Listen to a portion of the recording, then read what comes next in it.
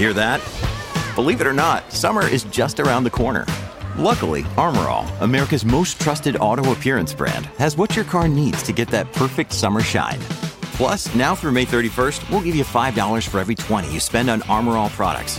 That means car wash pods, protectant, tire shine, you name it. Find out how to get your $5 rebate at armorall.com. Armor All, less work, more clean. Terms apply. Hey there, my name is Chris Medland and this is race day at the Saudi Arabian Grand Prix on Pit Pass F1.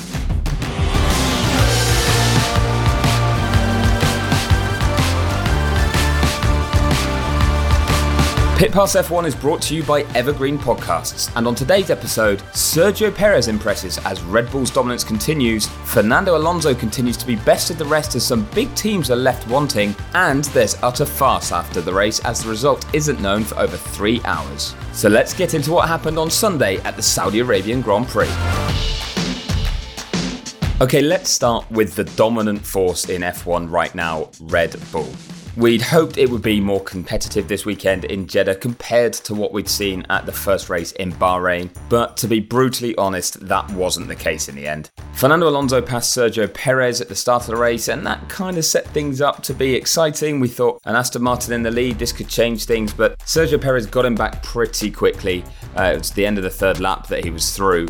And then a safety car that came out for Lance Stroll stopping helped Max Verstappen, who was up from 15th on the grid, to 4th by that stage.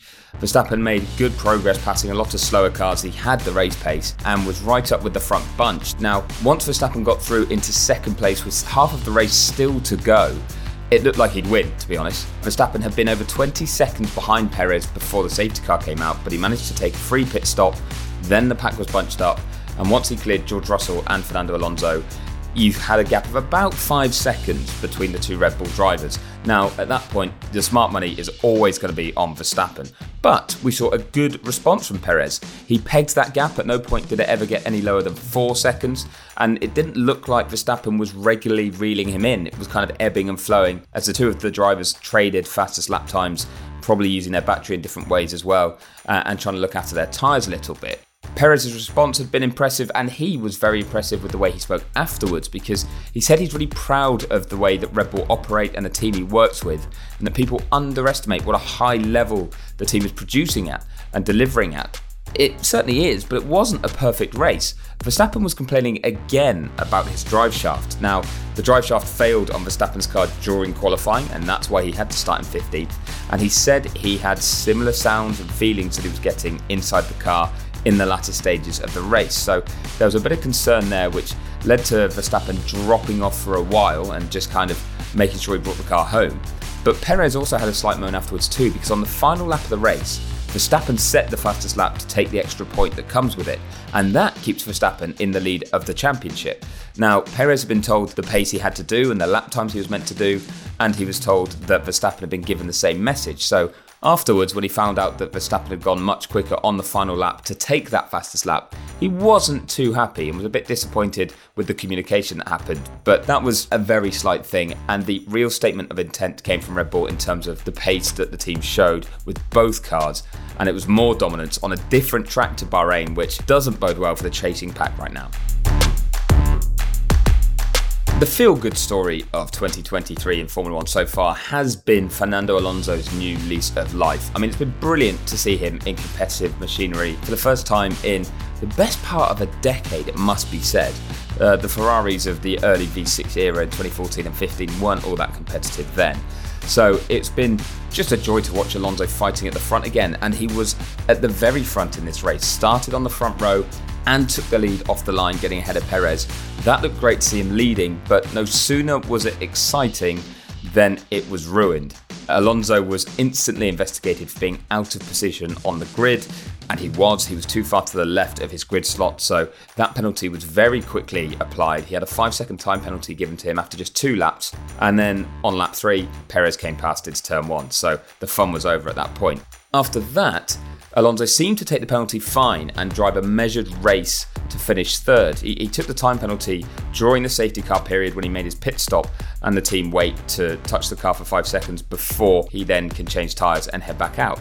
And that's the part that was the catalyst for the utter farce I mentioned earlier. The FIA's handling was atrocious, to be honest. The way that they checked and cleared the penalty, said that was fine, all was applied properly and all was taken properly by Aston Martin. And then at the end of the race, with a few laps to go, George Russell was told to try and stay within 5 seconds of Alonso, just in case there was going to be anything coming in terms of a penalty. That seemed to be news to Aston Martin, so they told Alonso, make sure you pull away by more than 5 seconds to negate that, just to be safe, which Alonso duly did. He clearly had the pace in hand to do so. But then, after the podium ceremony, when Alonso had celebrated and done everything that he really would have loved doing, standing on the podium at what in a sense is a home race for Aston Martin, with Aramco being their title sponsor, he got demoted to 4th with a 10-second time penalty for Aston Martin touching the car during that pit stop while the penalty was being served. Now, there'd been no warning. It hadn't been mentioned by the FIA at the time. It turned out that the stewards were told about it on the final lap of the race to have another look, and then decided that actually they were going to hand out a penalty for this. Russell wasn't particularly enamoured either. He was delighted that he was getting promoted, but felt that Alonso deserved it and thought it was a bit strange with the timing. Where it was different from what happened with Esteban Ocon in Bahrain is because on that occasion, Alpine started taking the front wing off his car at 4.6 seconds. So he was meant to wait for 5 seconds before the car was worked on.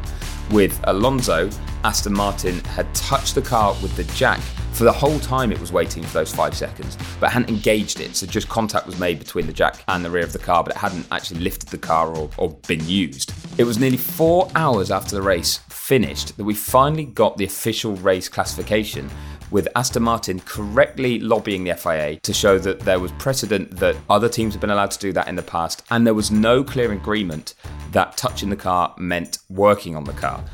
The stewards had thought that just by touching it, that automatically meant it'd be a penalty, and that all teams had agreed to this in a previous meeting. But when the notes from that meeting were brought to the stewards afterwards, it turned out that that wasn't the case. So, like I say, totally farcical, and a U-turn had to be done.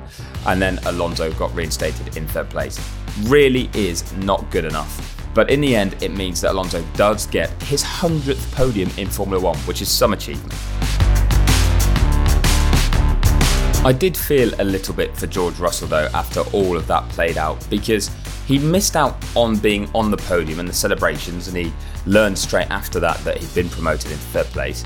So then he had to go and do the post-race press conference that the top 3 drivers have to sit in, and do all of the media that comes with that, having already done a chunk of media in the television and broadcast pen, because originally he wasn't in the top 3. And then he had that podium taken away from him again later on. I don't even think he ever got his hands on the trophy at any stage.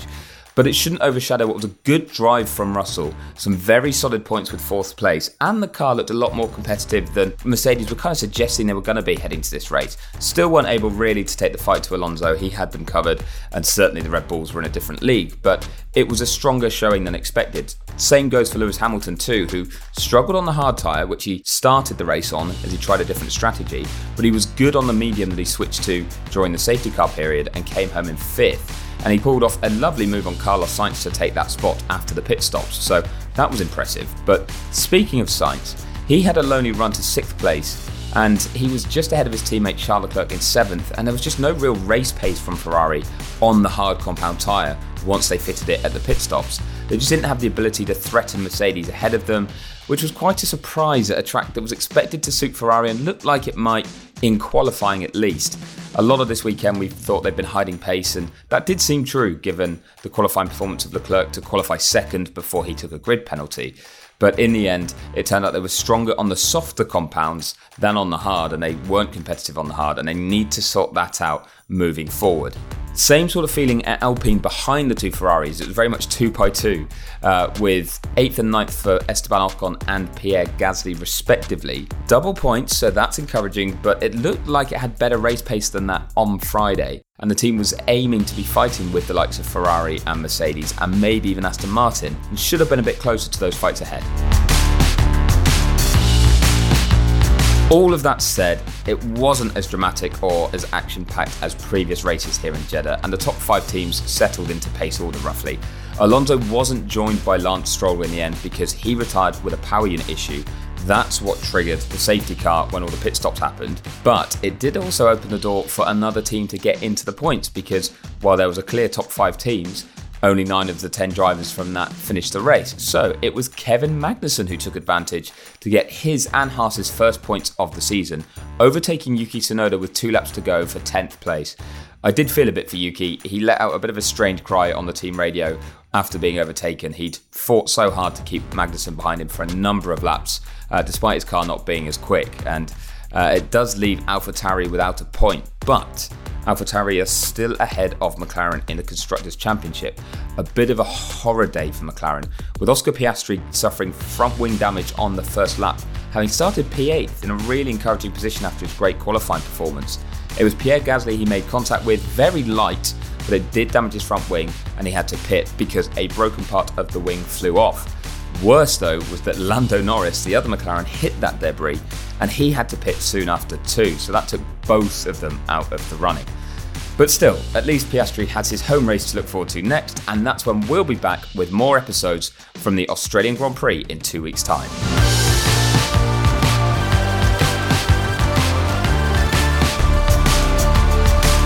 Don't miss an update from the Formula 1 season by subscribing to Pit Pass F1 wherever you get your favourite podcasts. You can leave us a rating and a review on Spotify and Apple Podcasts, and you can visit us at evergreenpodcasts.com. And if you want more updates from the F1 paddock, you can follow me on social media. Just check the link in the show description to do that.